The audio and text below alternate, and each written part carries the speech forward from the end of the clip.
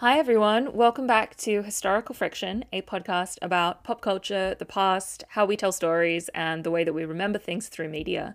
My name's Alice Proctor. I'm an art historian and writer, and we haven't been here for a while, so it's really nice to be back. I took a break because I had lots of other things going on, but we are going to be on a pretty regular recording schedule now. Episodes are going to be coming out on Wednesdays, and you'll notice that I have a few regular friends joining me from now on. We'll have a little pool of regular contributors and co-hosts, including my guest for this episode, who you will be hearing a lot more from.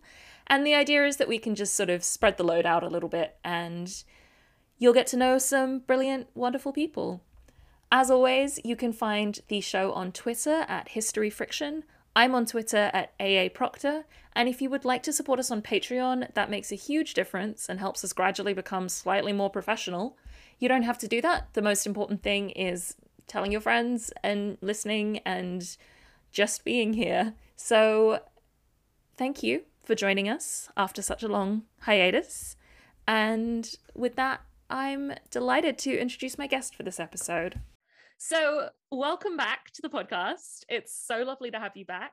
Last time you were here, we were talking about Desperate Romantics, but this time we're doing something a little bit different. Would you please introduce yourself to people, just remind them who you are and what you do, and then tell us a little bit about the film that we watched? Thank you. It's delightful to be back. My name is Helen Victoria Murray. I am a PhD researcher at the University of Surrey, where I work on a project investigating the celebrity of Victorian artists using photographic images and textual accounts of them in the studio as a tool for their building of celebrity. I also focus more widely on researching the 19th century cultures, and I'm a big pop culture buff. We are going to be talking about Lizzie from 2018 today. For people who haven't seen this or don't know the story that it's based on, could you give a little plot rundown? Yeah, absolutely.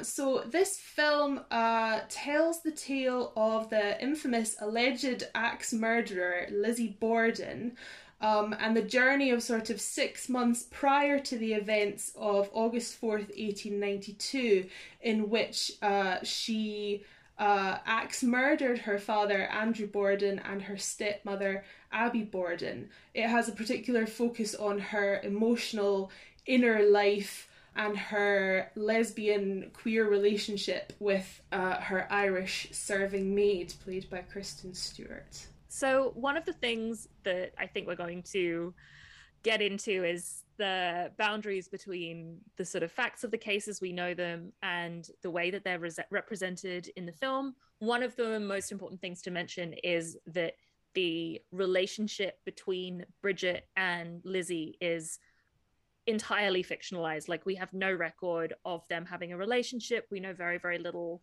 about their interactions. So with that, like, very much from the beginning as part of the fictionalization of this story, the Borden murders are one of the sort of more famous historical crimes. I think particularly because there is this element of which they are a little bit unsolved. You know, Lizzie is accused and tried, but she's acquitted at trial of the murders.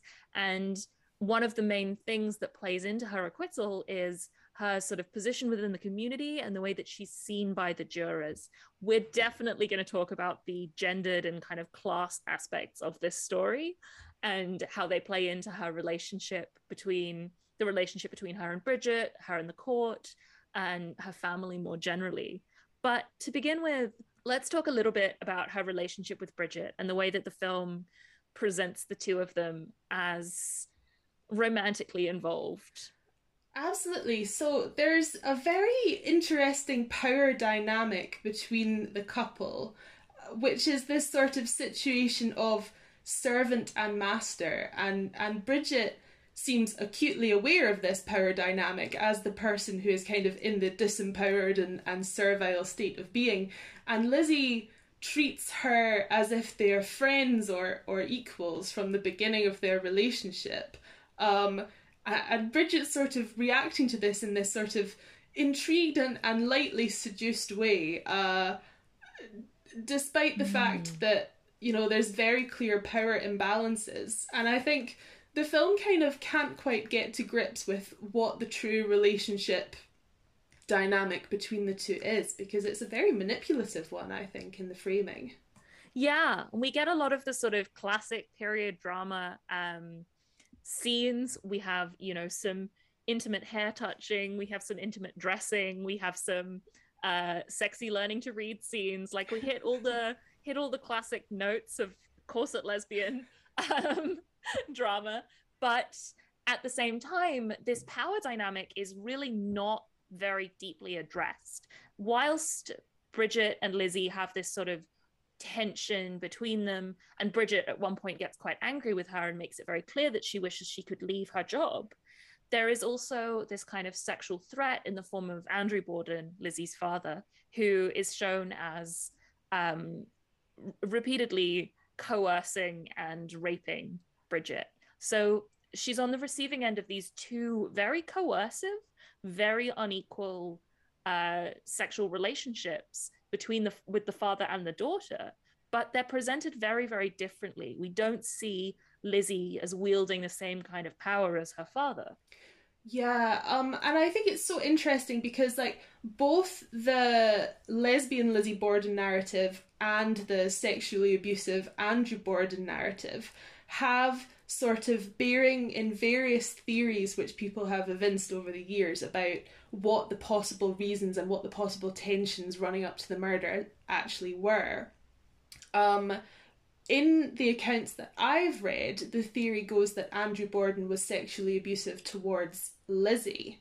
So there's a bit of a transmutation, and something that I thought about in watching it was that they set up this almost sexual rivalry between the father and the daughter to be analogous with the fact that Lizzie wants to be independent and wants to break free, which is a huge sort of theme running through the whole film, and which again seems to be borne out in the historical sources, was that she wanted financial independence, she wanted to live independently from the family home, which for an unmarried woman was very unusual.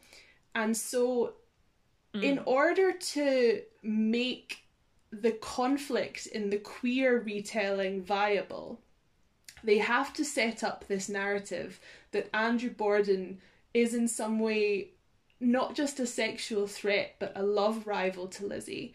And I thought that that was a strangely shoehorned action, right? Because they already have an inciting conflict, which is that Lizzie wants to escape from the sort of repressive structures of the family home. The addition of this sexual abuse arc, whilst it adds some stakes to the lesbian relationship, it seems a little gratuitous to me, I think.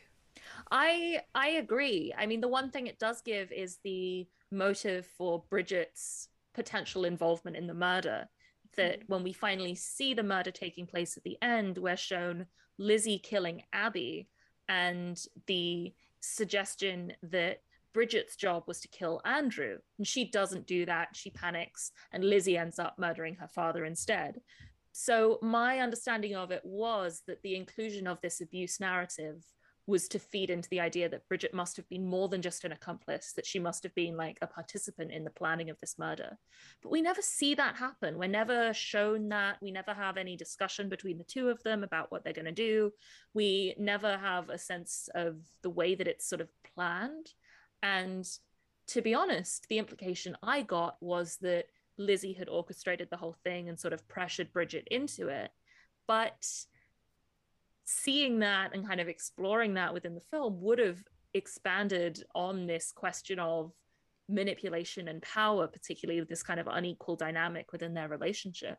And not having that, but including this kind of narrative of sexual abuse from Andrew Borden, puts Bridget in a very strange position as a character. We never really get to know her very well.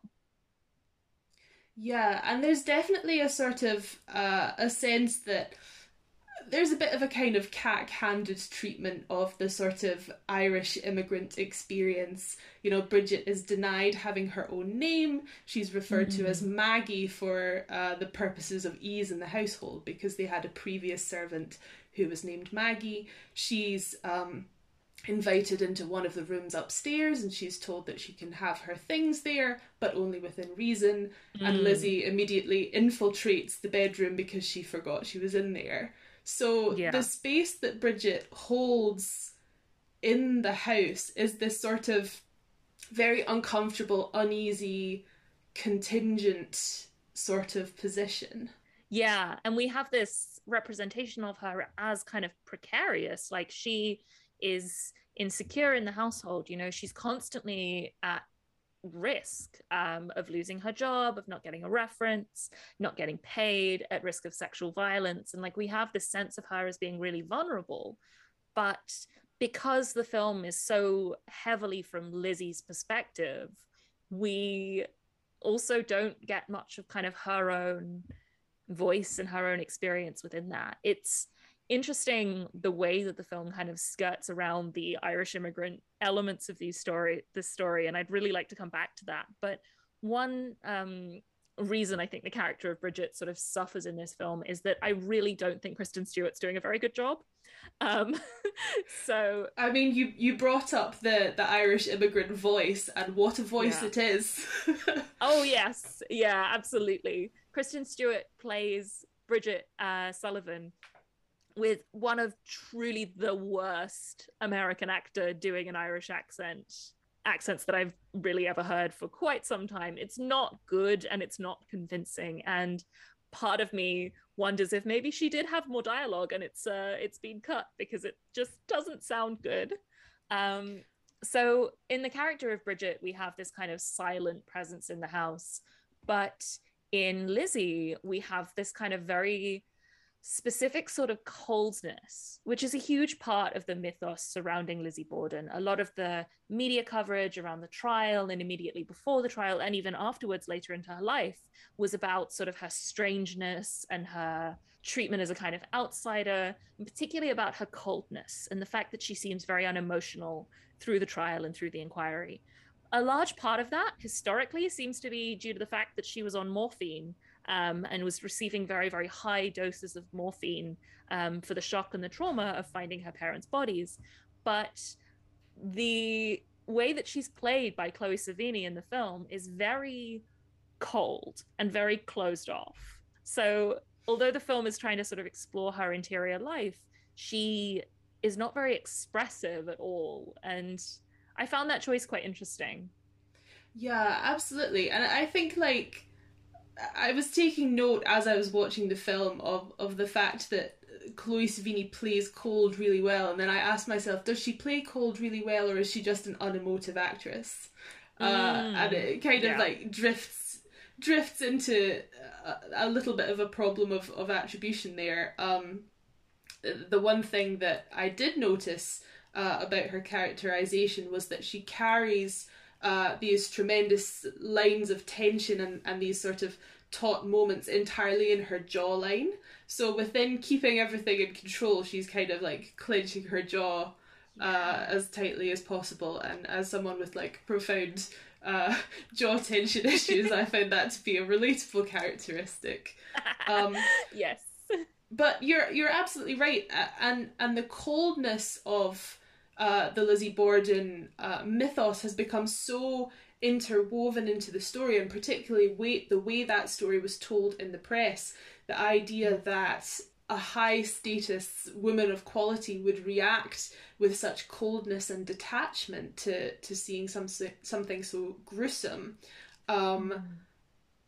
Really went against her in the public opinion, and I think to an extent that has shaped how we sort of view her and how we've turned her into a character over time. And I do think that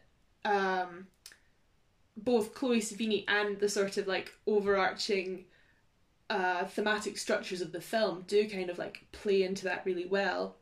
There's a really nice point actually, sort of going back to the relationship with Bridget, where Bridget is reconsidering and evaluating sort of the realities of their relationship in the face of Lizzie's arrest and trial for murder, and she's reading the press coverage back, and there's this huge, slightly overbearing news headline that she reads that says "unfeeling," And you can Yeah. sort of read in Bridget's facial expressions like the dawning that maybe she's been a pawn in this process. Yeah, absolutely. I would say one of the things that stood out to me about this film, aside from the slightly heavy-handed newspaper cutting, it is beautifully filmed. And the framing of these scenes is really stunning. A lot of the action takes place sort of out of focus or very tightly cropped, so you don't see people's entire faces. You see a lot of people in reflection or like slightly out of focus, and it is very eerie, and it does give this very evocative sense that we have this kind of incompleteness to the narrative.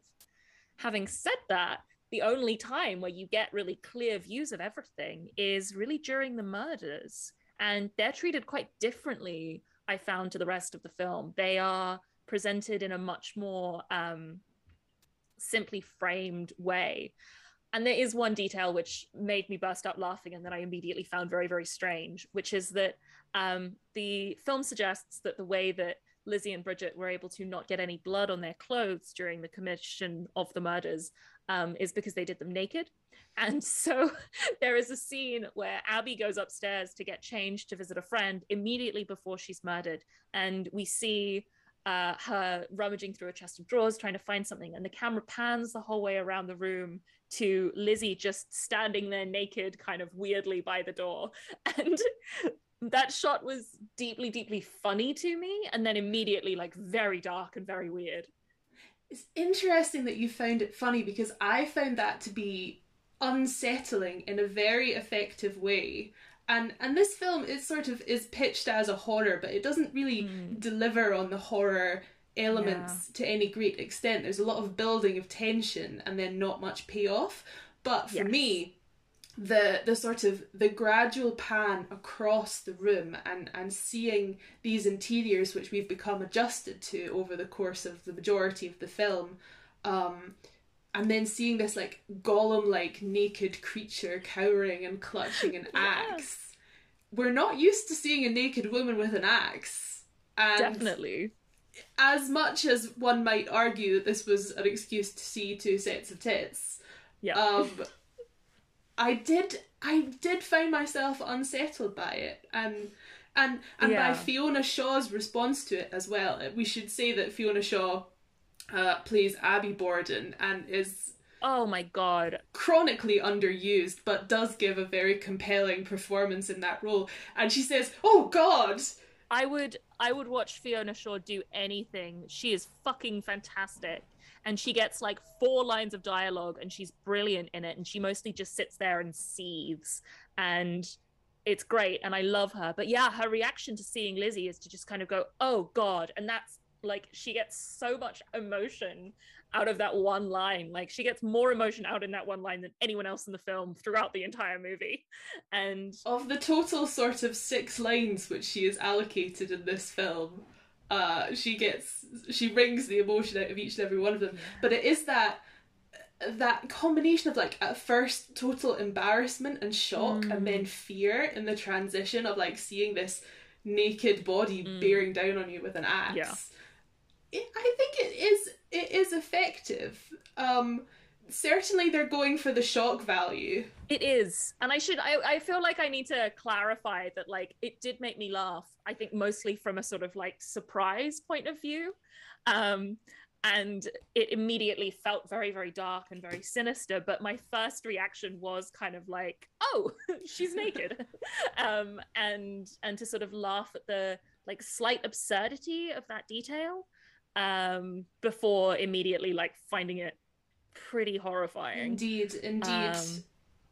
Yeah, let's talk about the genre of the film. It's not really a romance, but it has these elements of romance. It's not really a horror film. Like, the payoff isn't great, but you do get some very gory scenes. It's not really true crime because we focus so little on the crime itself. Like, it's quite a strange film.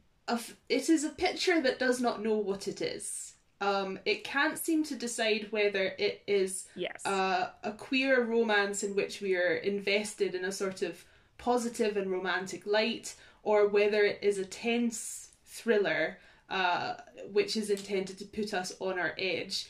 And the outcome of that is the sex scenes, which are pitched, I think, to be tender, actually read as unsettling. And the parts which are pitched to be unsettling, for my tastes, they're a bit quiet.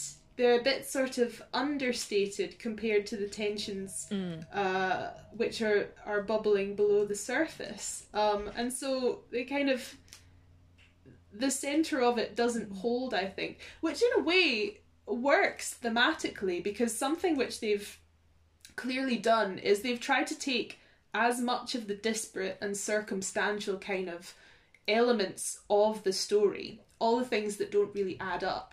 They've tried to take that and weave it together into a narrative in a way that makes sense. And this, the queer love affair is sort of the linchpin that's holding that all together. The idea that there's something which has been held back or is missing. Yeah, that's true. I did find it very interesting that they tie up every thread. So one of the most sort of significant details about the actual murders is that the weapon is never really completely identified. There's a lack of blood found out elsewhere throughout the house. There are questions of sort of how and when murders would have taken place, and the policing around the case, the actual investigation, is deeply, deeply flawed. So as soon as the murders are discovered, literally hundreds of people from the town come to the house to see the crime scene. And the Borden sisters and their friend, and I believe the servants, stay in the house overnight for the next several days whilst it's still a crime scene before it's secured at all. And so in the trial and in the investigation, there are all sorts of things that are missing and that don't ever quite add up.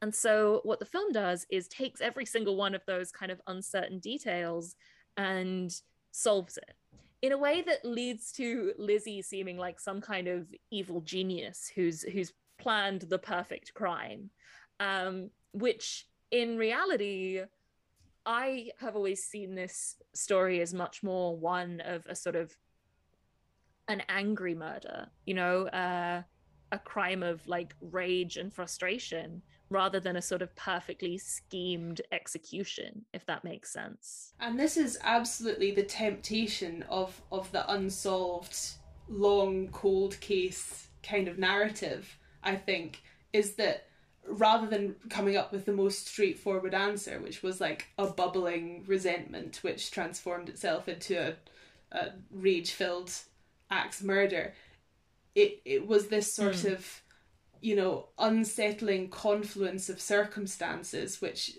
must have, in their minds, come together to create this complex murder mystery style narrative. So I think you're absolutely right. It adds complication. The one thing I would say is to its credit is that it yields a very emotive first act, because they pile circumstance upon circumstance, financial tensions, ill health in the family, familial resentments, sexual abuse, bullying within, the family dynamic. All of these things are brought together in such a way that creates the impression that this is a house where something is very, very wrong. Yes. And that is, I think, effective. The problem is, in the second act, they then have to interweave all those things and act as if it was intentional, rather than the confluence of circumstance, which is by definition like the true crime unsolved situation.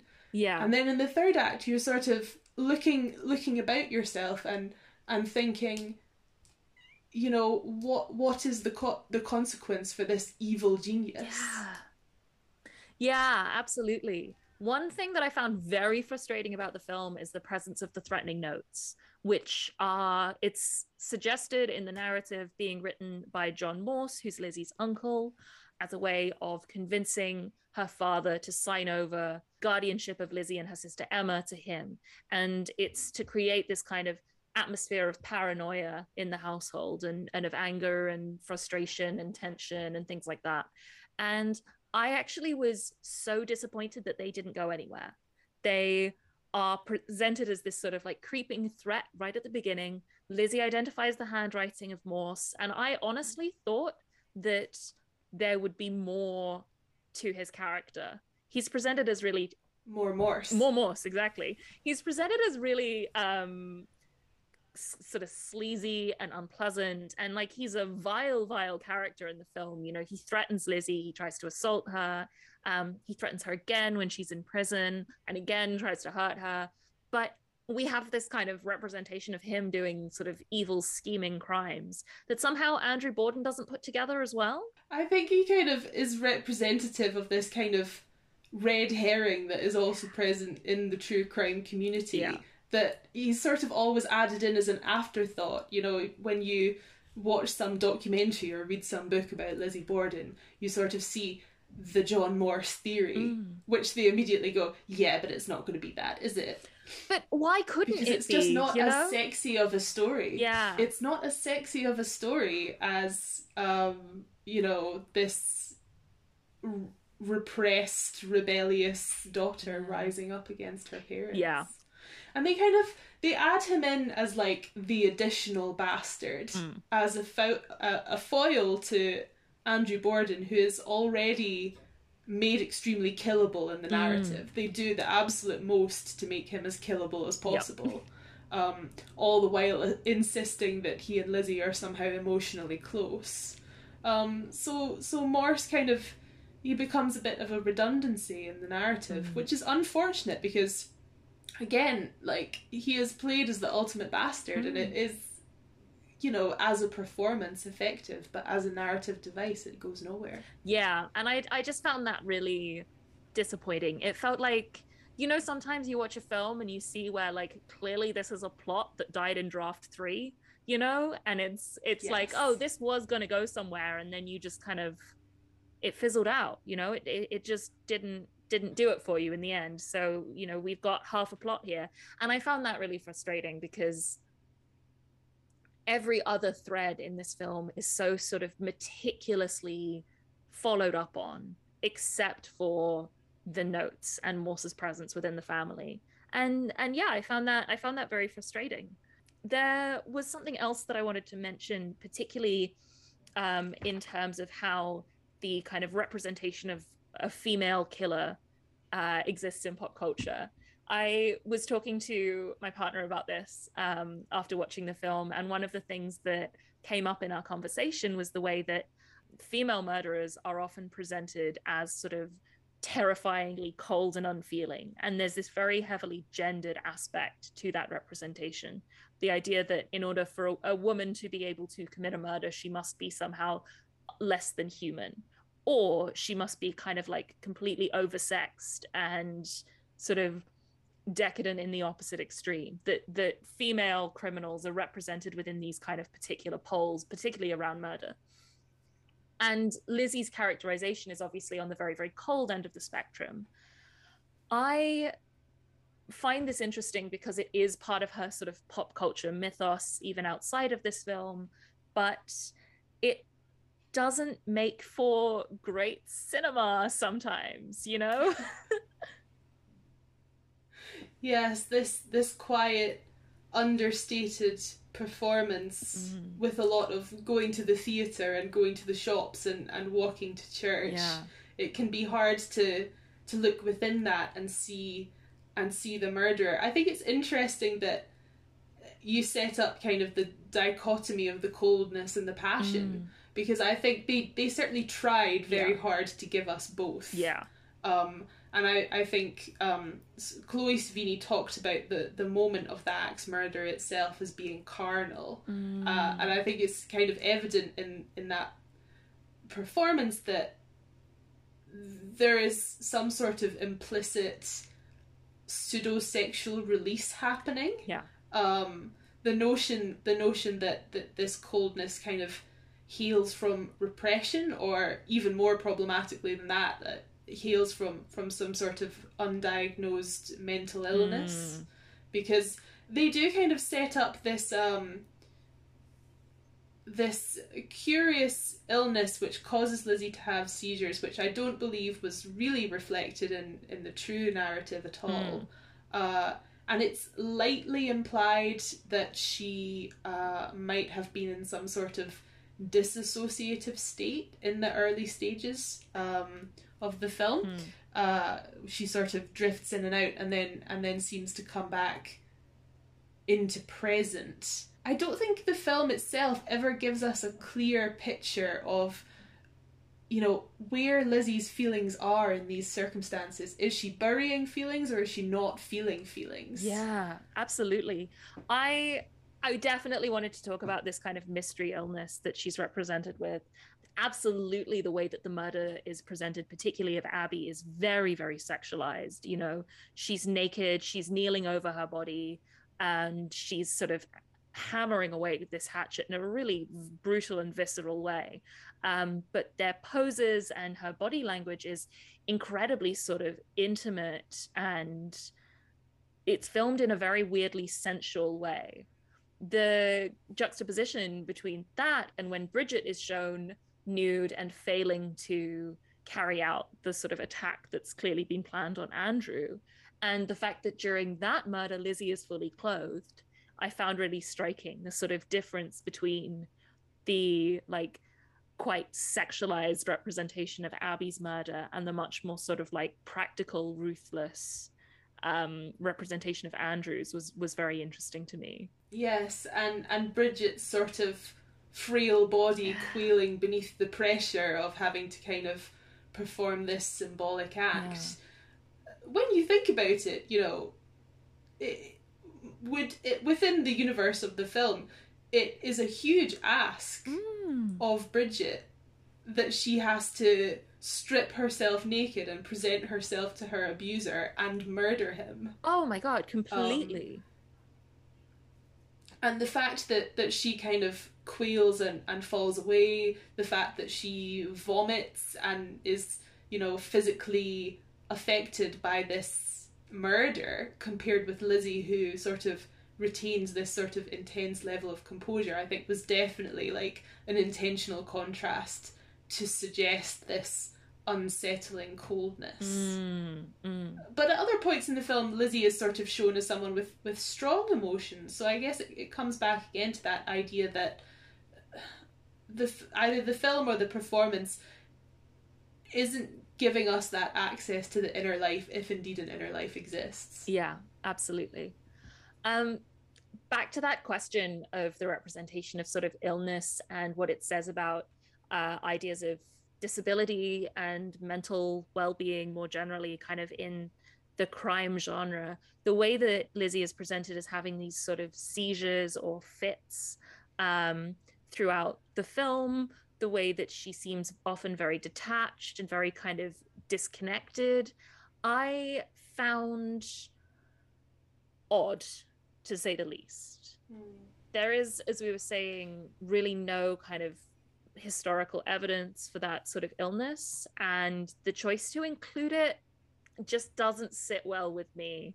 It really feels like a case of the film, the director and the writer kind of creating this sense of otherness and strangeness and kind of weirdness for Lizzie's character, and using that as part of her characterization, you know, to create this illness as part of the context that drives her to commit murder. I find really really unpleasant. It makes me pretty angry, to be honest. Yeah, no, I completely agree. And it also just it feels unearned because it is once again setting up this additional note of conflict in a setup that doesn't need additional notes of conflict. The notes of conflict are already there. They're adequate. The parental tensions, the sort of seething jealousies and resentments. There's a sort of throwaway line in which Andrew Borden is threatening to have Lizzie committed for her mental illness, for what's perceived as her strange behaviour. Yeah. And again, as far as I'm aware, that is not something that was reflected in the real historical events whatsoever. No. I don't believe that there was ever a threat to commit her to an institution. However, she was known locally for shoplifting. And it was sort of an open secret that she did these like weird little petty shoplifting kind of petty crimes. And she's shown in the film as faking a break in at the house and taking jewelry and stuff to a pawn shop, mostly to just sort of cause drama. It's really unclear why she does that. I read that as being some sort of escape attempt, that she was trying to raise money to get herself away from the household in some way. But it doesn't really land, because the outcomes of it are sort of, they all happen off screen, you know, literally Andrew Borden takes a police chief away by the arm and sort of leads him into another room and sort of makes it all go away. Yeah, I believe the sort of the shoplifting and accusations in the actual historical accounts, they're set up as being sort of evidence that Lizzie might at some level be sort of pathological and have that some sort of, as the 19th century might have termed it, like some sort of pathological leaning towards criminality or degeneracy. But, you know, her having seizures, her having sort of outbursts, her having fugues, none of that is really corroborated by anything that we've seen. All that seems to be present is that she was sort of generically treated in that 19th century way that ladies were for having issues with her nerves, which could have meant anything at all, really. Absolutely.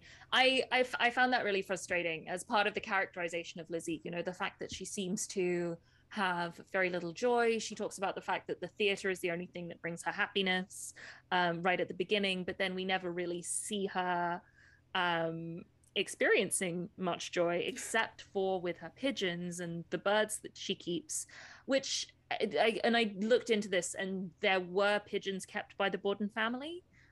They are mentioned in the transcripts of the trial, but the suggestion is that they were more like livestock than pets. And so instead, we get this representation of Lizzie as sort of strange and disconnected from the world, but having this deep affinity with animals, which plays into other stereotypes of sort of neurodivergency and kind of otherness that, coupled with the representation of her physical illness and the way that queerness is treated by the film, I found really uncomfortable. Yes, it is.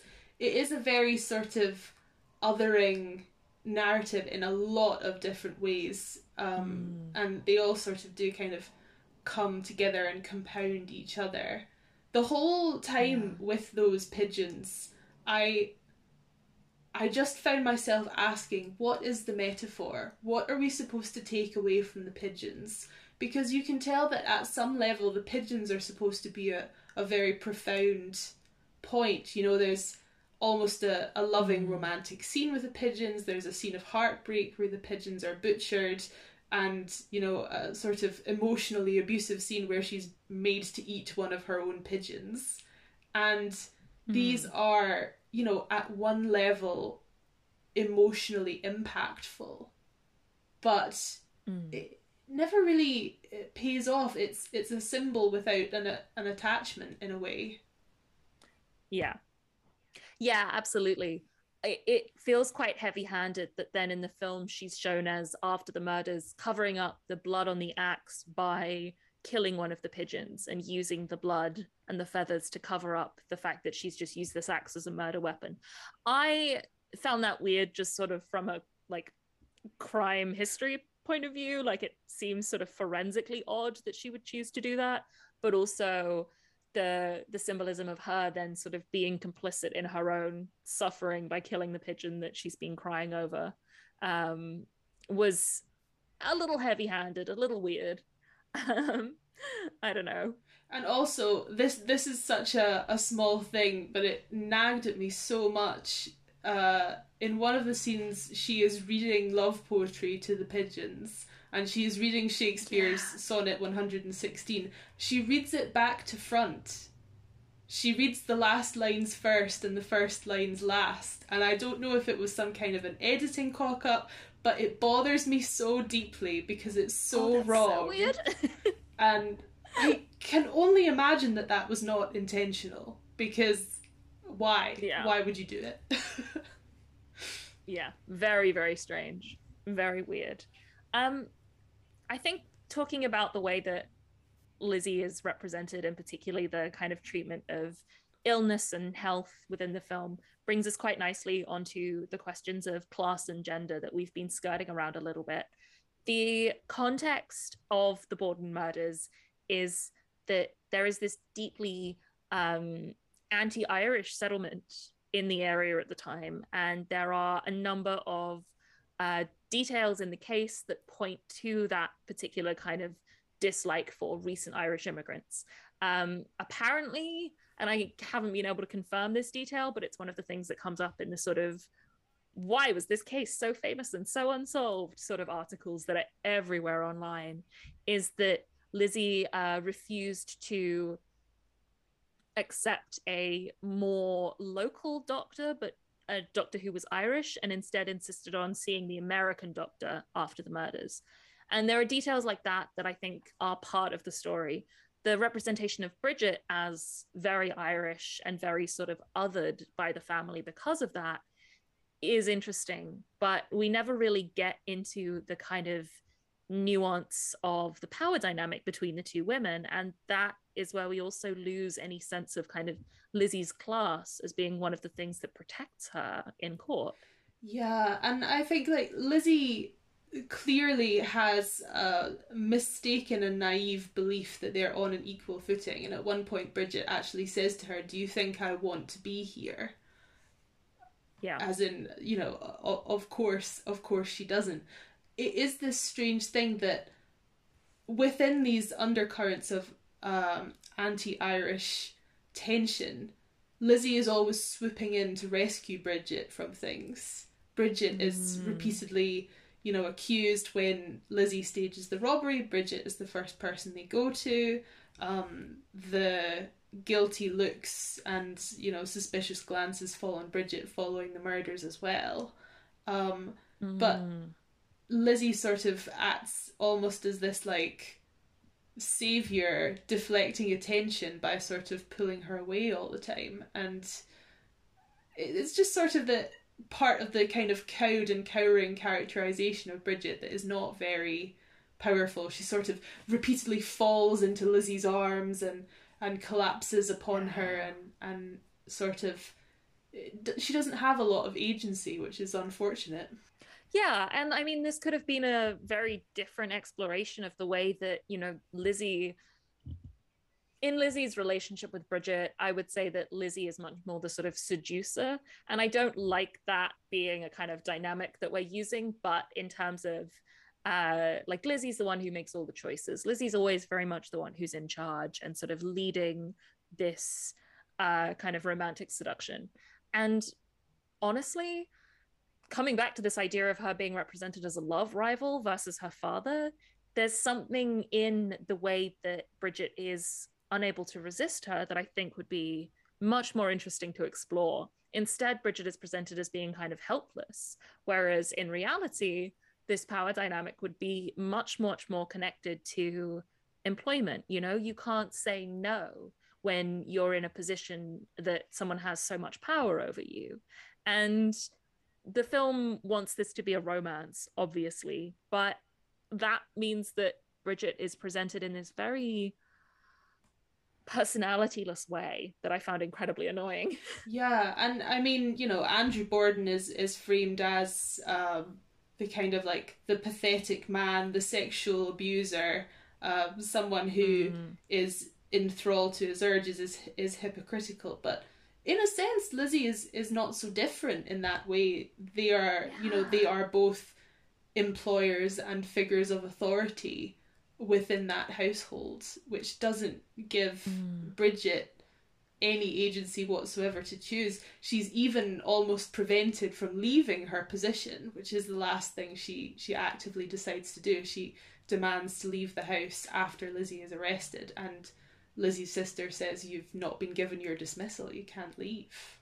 And that's like her one little moment of sort of like reclaiming agency, is that she does ultimately sort of stand up and leave despite that. But yeah, poor Bridget. Poor Bridget, honestly. I think this would have been a very different film if we'd sort of seen things through her eyes rather than Lizzie's. And I think that could have been a lot more interesting. I understand, obviously, why that was not the choice that was made. You know, Lizzie is the center of this myth and this story. But Bridget's kind of perspective as a bit of an outsider is, I think, in a lot of ways, a lot more compelling, and would put this film in a very different kind of genre if we had this sense of her as, I mean, if anything, like if we think about this film as following the sort of narrative of a gothic novel, you have the girl that arrives in the house and then things start to go wrong. And normally the girl that arrives is the sort of beautiful young virginal maiden of high status, who then gets to be our tragic heroine. In this case, like Bridget fulfills the role of the tragic heroine if we're following the kind of traditional view of a gothic novel. Yeah, and that's so true. I'm so glad you pointed that out, because when we get our introduction to the household, it is through Bridget's eyes, with the tracking shot. In the early stages of the film, we follow Bridget as she walks through Fall River, Massachusetts, and we experience the things that she's hearing and seeing and sensing. The sort of like the cacophony of different voices, and then gradually fading out to this very austere and disconnected household.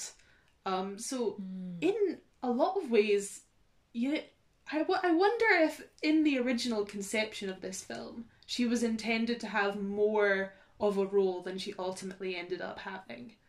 Because I do think, like, having had you point that out, it does seem so evident that she is like an alternative set of eyes that we don't get to see through often enough past that point. Yeah. And that she's the witness to all of this. You know, she is the sort of biggest victim in a number of ways of the film. She's the one who suffers, and she is the one who has to witness other people's suffering in a way that Lizzie doesn't really. Lizzie does suffer, but Lizzie is also the agent of other people's suffering, whereas Bridget is almost wholly passive. And I find her character very, very interesting and very compelling. And I don't know, I just kept thinking of other things I've read, other stories I'm aware of, where I think this kind of power dynamic is handled in a different and sort of more interesting way. We were talking a little bit about the sort of genre that Lizzie falls into. And one of the books that I mentioned as having a sort of parallel is Alias Grace by Margaret Atwood, which is one of my absolute favorite books. Like, I just think it's so fantastic. And similar to this, tells the story of a murder sort of through its aftermath. Yeah, absolutely. And I think, yeah, they're really two interesting pieces to read in dialogue, and I would not be surprised at all if there wasn't, to some degree, influence on Atwood's telling of Alias Grace from Bridget Sullivan, because the parallels are very, very distinct and evident. Absolutely. Yeah. And I mean, one of the other things that stood out to me is the fact that Alias Grace is, again, based on a true story. There was a real murder, of which a maid was convicted, and her sort of presence within the story is very different to Lizzie's. You know, she's a woman of lower class. She's an Irish immigrant to the States, or rather to Canada, who is part of this kind of crime narrative, and her representation in history and in the press is very much as a sort of seducer, and she's highly, highly sexualized in a way that's very different to Lizzie. I think Alias Grace is set in the 1840s, and it's under a slightly different kind of context, but she has much more in common. The main character, Grace, has much more in common with Bridget than she does with Lizzie. And yeah, I think seeing the parallels in these stories, I find very, very interesting. It's interesting, actually, how often the figure of the servant in these kind of 19th century trials of the century kind of is central, because the servants are often the star witness, and they are perceived as having this intimate knowledge of the household, this intimate knowledge of not just the physical layout of the household and the specifics of the running of the household, but also this sense that they have privileged and proximate access to things. And then that kind of creates a conflict within itself of how do you speak under oath, how do you speak honestly about your experiences, whilst also maintaining a very, very delicate dance of propriety, a very, very delicate dilemma about how much you can reveal about these employers who could hold your whole future in their hands. Yeah, absolutely. This kind of brings us on to a discussion sort of more generally about the sort of historical crime genre. Lizzie Borden is one of the most famous cases that has been so heavily fictionalized, and it's been adapted dozens of times. It was made into sort of weird horror films and things like that. Christina Ricci played Lizzie Borden a couple of times, obviously doing a very different characterization to the one that's presented in this film. And so she is one of the sort of most present kind of female murder narratives, I think, in pop culture. I guess, you know, there are also examples of the sort of fictionalized storytelling that we get through something like In Cold Blood. I've already mentioned Alias Grace, and I would say that books by Hannah Kent, so Burial Rites and The Good People, are really good examples of fiction that explores historical crime. In the case of Burial Rites, a true story, and particularly the relationship of gender and class and status to the way that crime is understood. What is it about the Lizzie Borden story that makes it such a kind of compelling like bit of dark tourism? I don't know, it's funny to me that this is one of the ones that's really stuck around. It's a wonderful confluence of factors, I think. So this is a very simplistic metaphor, but when thinking about like true crime in popular culture, I kind of think of it as like akin to the expanded Marvel Cinematic Universe or something like that. People love to think about their favourite true crime figure and put them in different different setups and different circumstances. And Lizzie Borden in particular lends herself to that framing really, really well, because there's so many loose ends in the real life story. There's so many pieces of circumstantial evidence that lead nowhere. There's so many different possibilities. There's so many different configurations of all these different pieces of evidence, which is what this film leads into as well. And what that kind of enables you to do is to have this like endless configuration of different stories that you can tell. The downside of that, in a sense, is that you lose the sense of these people as real people, as real perpetrators and real victims. And, you know, it is always worth pointing out, you know, my personal belief is that Lizzie was the killer in real life, as in this film. But she got off. So everything that we ever think about her is alleged, and that leaves a hell of a lot of scope for storytelling within it, because there's almost an infinite possibility. And then you add into that sort of the mediatization of her figure, the kind of construction of herself from the ground up in the press, and the sensationalism of the published photographs, which we haven't really touched on at all, in which the film treats nicely. In one example of the crime scene photographs, they do an almost frame for frame perfect reconstruction of the crime scene photographs, which... Yes, I noticed that. I did want to mention that. I thought that was really impressive detail there, actually. I truly loved it. And then only a couple of scenes later, they immediately beef it by creating one of the worst sepia-toned Instagram-style reconstructions of Chloe Sevigny as Lizzie Borden photographed in the paper, which is so profoundly inaccurate. it made me rage. Um, as a photographic historian, I won't get into it, but it upset me deeply.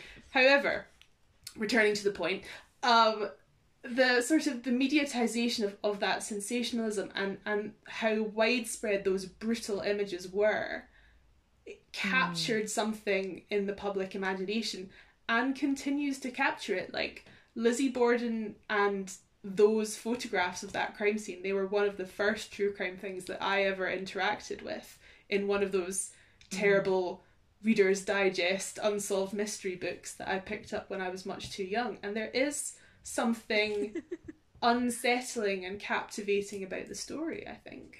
Yeah, it's interesting that that was your first exposure to this story. I, as some people who listen to the show may know, was briefly a drama kid. And in one of my drama groups, we did scenes from one of the stage adaptations of Lizzie Borden when I was like 13, and I played Lizzie. Congratulations on that great get. Oh, yeah. No one ever saw it, obviously.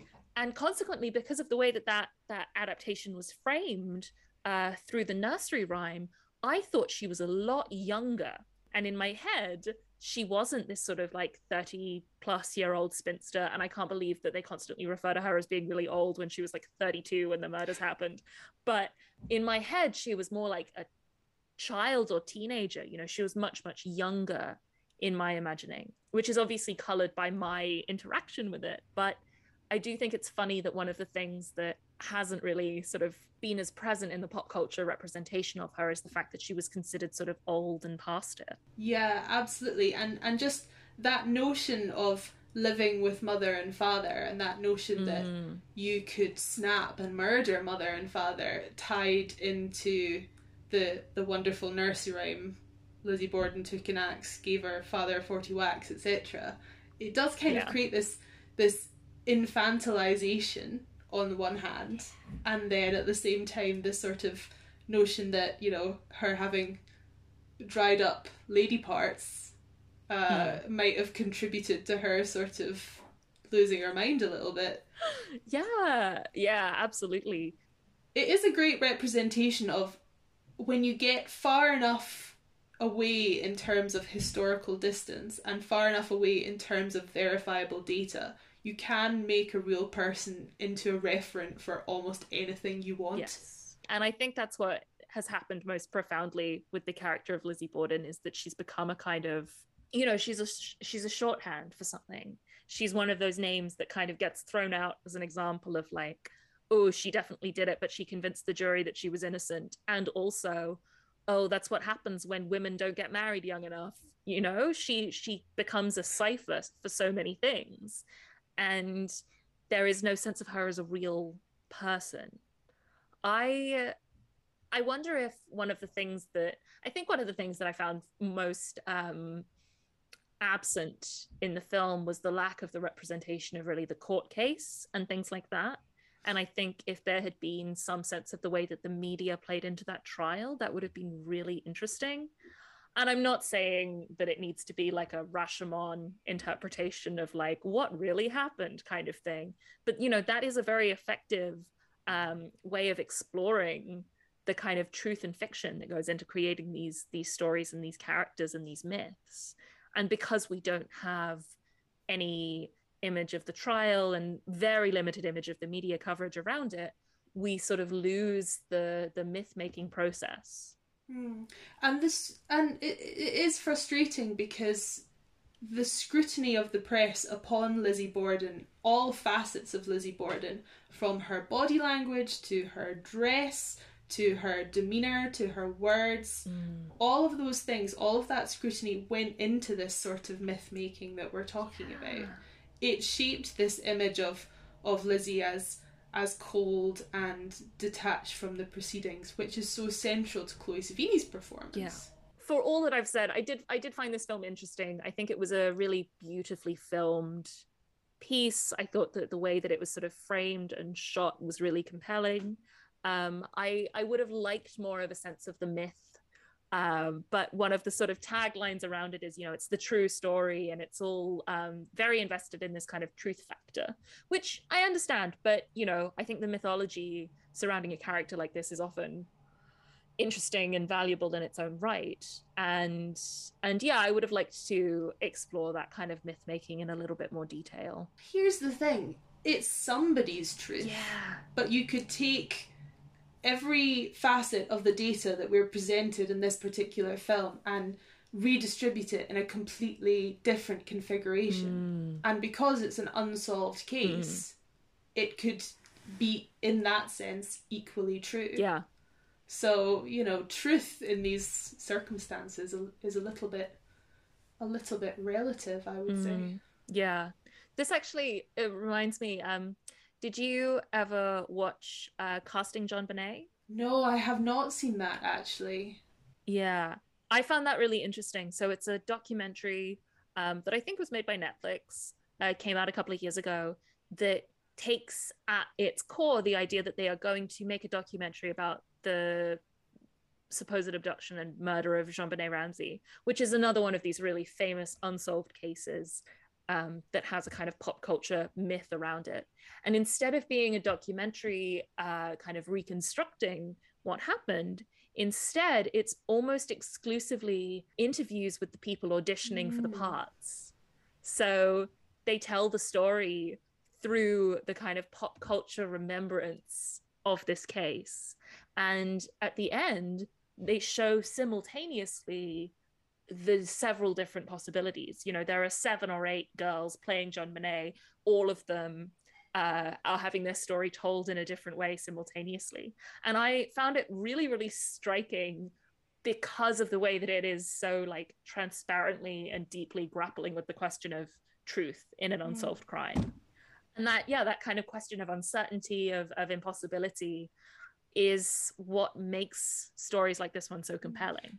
The projection of a criminal identity, or a victim identity for that matter, onto the person who is sort of receiving it and retransmitting it. It sounds like that sort of makes that very literal, in the sense that it's projecting onto these young actors' bodies and impressionable minds. It sounds powerful. I think it's rare that you see media that actually kind of is self-conscious in a way that's effective, that really talks about its own construction.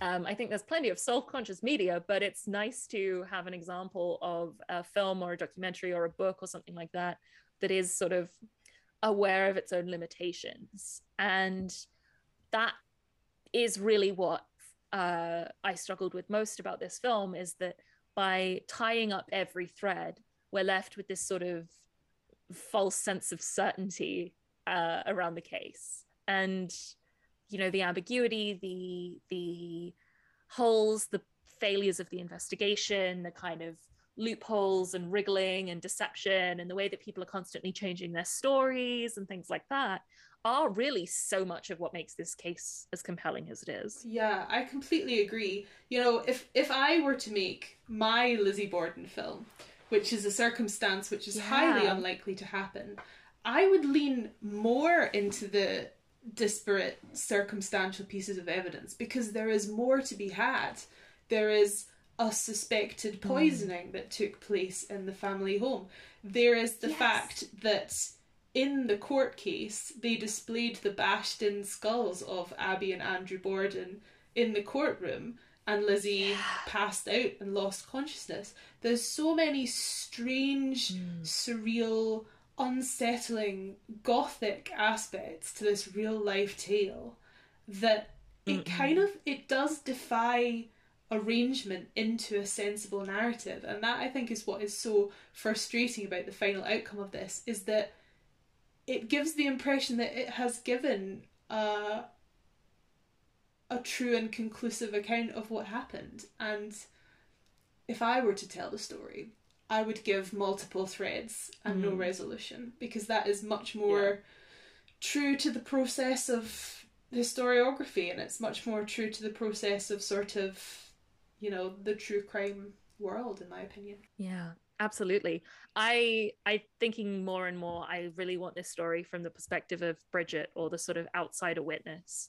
Either done in a sort of, there's a potential for that to end up being quite campy and gothic, but I think the idea of having this sort of the presence of a witness, the presence of someone who is kind of thrown into this household um, and left without agency and without the power to sort of change the events that surround them is really interesting to me. And I think that it's often very hard to characterize a murderer as a sympathetic character, you know? If your whole film is kind of from the perspective of the a historical murderer or a fictional murderer, you are constantly trying to walk this line between sympathy and fear. And I think that's a really hard balance to strike. And I don't think that this film kind of quite gets there.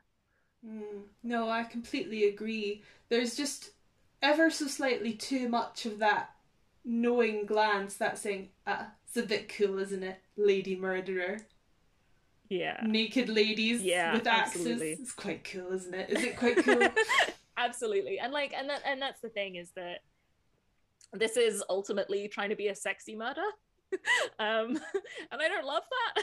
They're gay, nude, and mad as hell, and they're not going to take it anymore. Oh yes.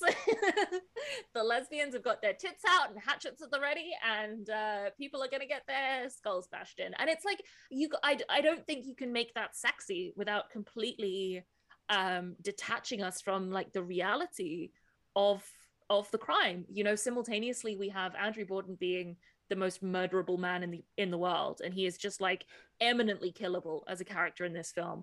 And yet we need to feel this kind of horror and fear at what happens. And we're clearly supposed to feel for Bridget while she's watching Lizzie kill her father. And we're clearly supposed to kind of feel some of the horror that's going on there. But the simultaneous attempt to make it kind of like sexy and cool, and, you know, I can't believe that it was promoted as Lizzie Borden for the Me Too era. I find that just so deeply repulsive. um, but that it is kind troubling. of, yeah, that tension doesn't really pay off to me. No, I completely agree, and I think it gets back to this sort of idea that the center, the core belief of this film is not quite established. It doesn't know whether it is trying to make us frightened or trying to make us sort of melancholy and romantic. So I think we've covered this film pretty conclusively. Is there anything that you'd like to mention? Anything we might have missed out on? So something that I would like to add, because you touched on it very well previously, but the sort of cinematographic beauty of the film, all of those beautiful wide shots. I wasn't able to find anything sort of corroborating this in terms of like researching the production of the film, but I felt it to be very influenced by a Danish painter called Wilhelm Hammershøi. Apologies to the nation of Denmark for what is undoubtedly a terrible pronunciation. But those paintings sort of mirror the many sort of shots of doors and windows and entrances and people with their back turned. There is even a Hammershøi painting of a couch backed against a wall, which almost exactly resembles the couch that Andrew Borden is murdered on, ultimately.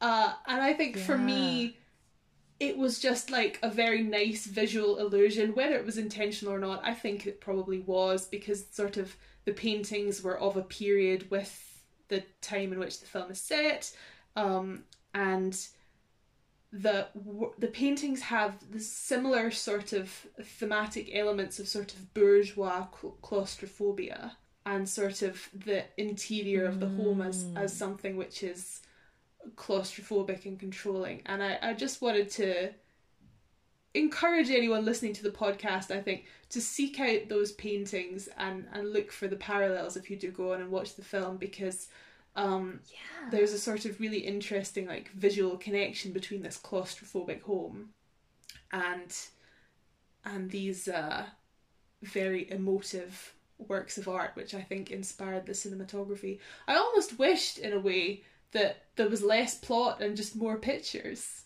Yeah, yeah, same. If Lizzie was a conceptual photo book, for Yeah. example, maybe that would be a more enjoyable piece of art. Yeah, I mean, honestly, I think the interior shots in this film, like the domestic interiors, are absolutely fucking stunning. And it is beautifully, beautifully filmed. Like the framing, the way that you often have this action happening in sort of like crammed into a corner, or faces sort of cut awkwardly, reflections, sort of fuzziness.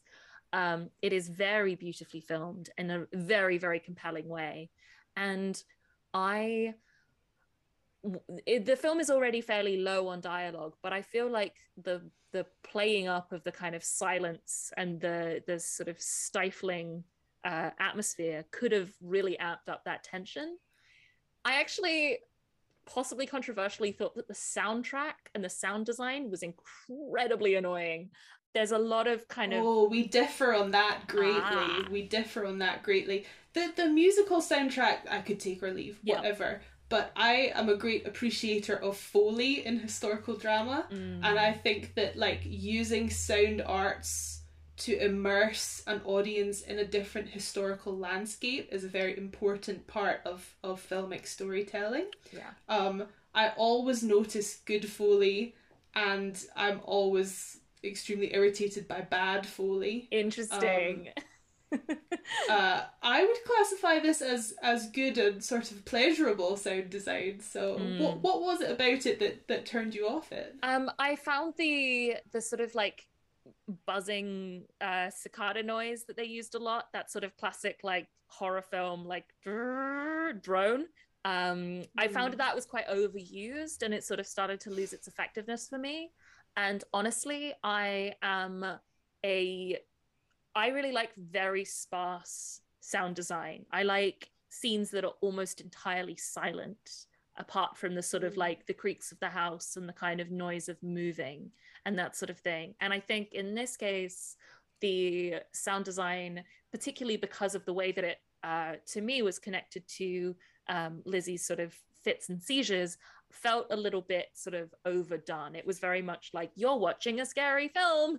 And I personally, I think with the really beautiful, very still constructed cinematography, would have liked a very like very, very stripped back, virtually silent kind of soundtrack. But that's my personal preference. And I can appreciate like the well-designed elements of this. It's not my favorite. Yeah, I mean there is one specific instance that I can think of that I do agree with you, which is the moment where she is locking herself in her bedroom, which has 3 adjoining doorways. Yeah. Which was a real feature of the Borden house, and one of the sort of strange, unsettling details about it was that all the rooms connected into each other. So there was never really any real privacy for anyone because you were always adjoining someone else's room. And they use the sound in that moment to create sort of directional sound from all angles, giving the impression that she's surrounded on all fronts by people banging on the walls. Yeah. And that, I agree, was a little bit cack-handed in its sort of immersion. Yeah. They immersed too deeply. Yeah. We got the bends on the way back up. But in other places, like, I found the immersion to work really well, and it's something that interests me, like in historical film, the idea that there are sounds in the historical landscape that we don't recognise anymore. Yes. Because they don't exist anymore in our current time period. Is something which I find to be immersive. Yeah. Yeah, I absolutely take your point on that for sure. I think the thing that I was struggling with is watching it. I normally watch things with subtitles just because I find it much easier to catch the dialogue, and the version of this that I watched did not have subtitles. So I found I found that frustrating too, actually, yes. I often found I was kind of, the dialogue was very, very quiet, but the sound design was very loud, and it was a struggle to, they felt like they were competing sometimes. But that's like my personal problem. With that said, I've already kind of mentioned a few other stories that I think run in parallel to this one or have similar kind of reference points. And I my main takeaway from watching this film was just how much I want to reread Alias Grace and kind of immerse myself in that again, because I do think it is truly wonderful. And one of the other things I thought of was Affinity by Sarah Waters, which has a similar kind of element of fantasy love and mystery. There's a lot of spiritualism in it. It has this kind of running question of like what's real and what's imagined in a way that I find very, very like impressive and incredible. And like Sarah Waters and Margaret Atwood are both brilliant, brilliant writers. And I deeply appreciate both of them as authors. And Hannah Kent, particularly Burial Rites, is, I think, a really beautiful example of the fictionalization of a historical crime, and one that engages with questions of class and gender and power in a much, much more sort of subtle and effective way. Yeah, absolutely. And there's such a world of these kind of historical retellings of women's experience of the world of crime. There's so much more out there than what we were offered in Lizzie, I think. So much more subtlety to be found. Yeah, absolutely. So if people are interested, I might put up a couple of these other recommendations just so people can find the names. And honestly, if other people want to hear us talk about them, I'd be very down to do an episode on any of those books, because I think they are really interesting examples that are very kind of compelling and much, much more nuanced and sensitive towards the realities. The carceral systems and the carceral structures in both Affinity and Alias Grace, for example, like that alone would make a very fascinating episode. Yeah, absolutely. And then we do see Lizzie in prison briefly, but we never really have a sense of where she is. She's entirely on her own in a cell.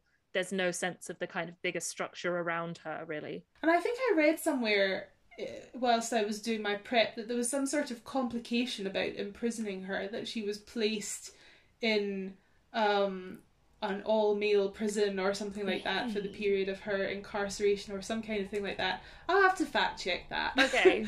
But there was a complication about the question of placing her because of her role as like a woman of status and class. Interesting. Which I think is quite interesting in terms of how it's shown on screen. This sort of brief image of this floating white nightie wearing body surrounded by a great flock of male guards and attendants ushering her into the prison. Yeah, absolutely. Thank you so much for doing this episode. It was lovely to have you back, and I think we're going to be hearing a lot more of you coming up. I certainly hope so. I've had a blast, and I'm very excited to share more history, more fiction, and more friction with you all. Yes. Where can people find you if they want to follow your work? You can find me on Twitter at Helen V. Murray and Instagram at Helen V. Murray. Amazing. Thank you so, so much for joining us, and I will see you soon. We will be back next Wednesday. In the meantime, you can find the show on Twitter at History Friction. You can find me on Twitter at AA Proctor, and you can support us on Patreon if you would like to. Otherwise, tell your friends, tell your random family members, get other people to listen to the show if you would like, and if you can leave a rating and a review wherever you get your podcasts, that also helps us enormously. With that, I will see you next week. Bye.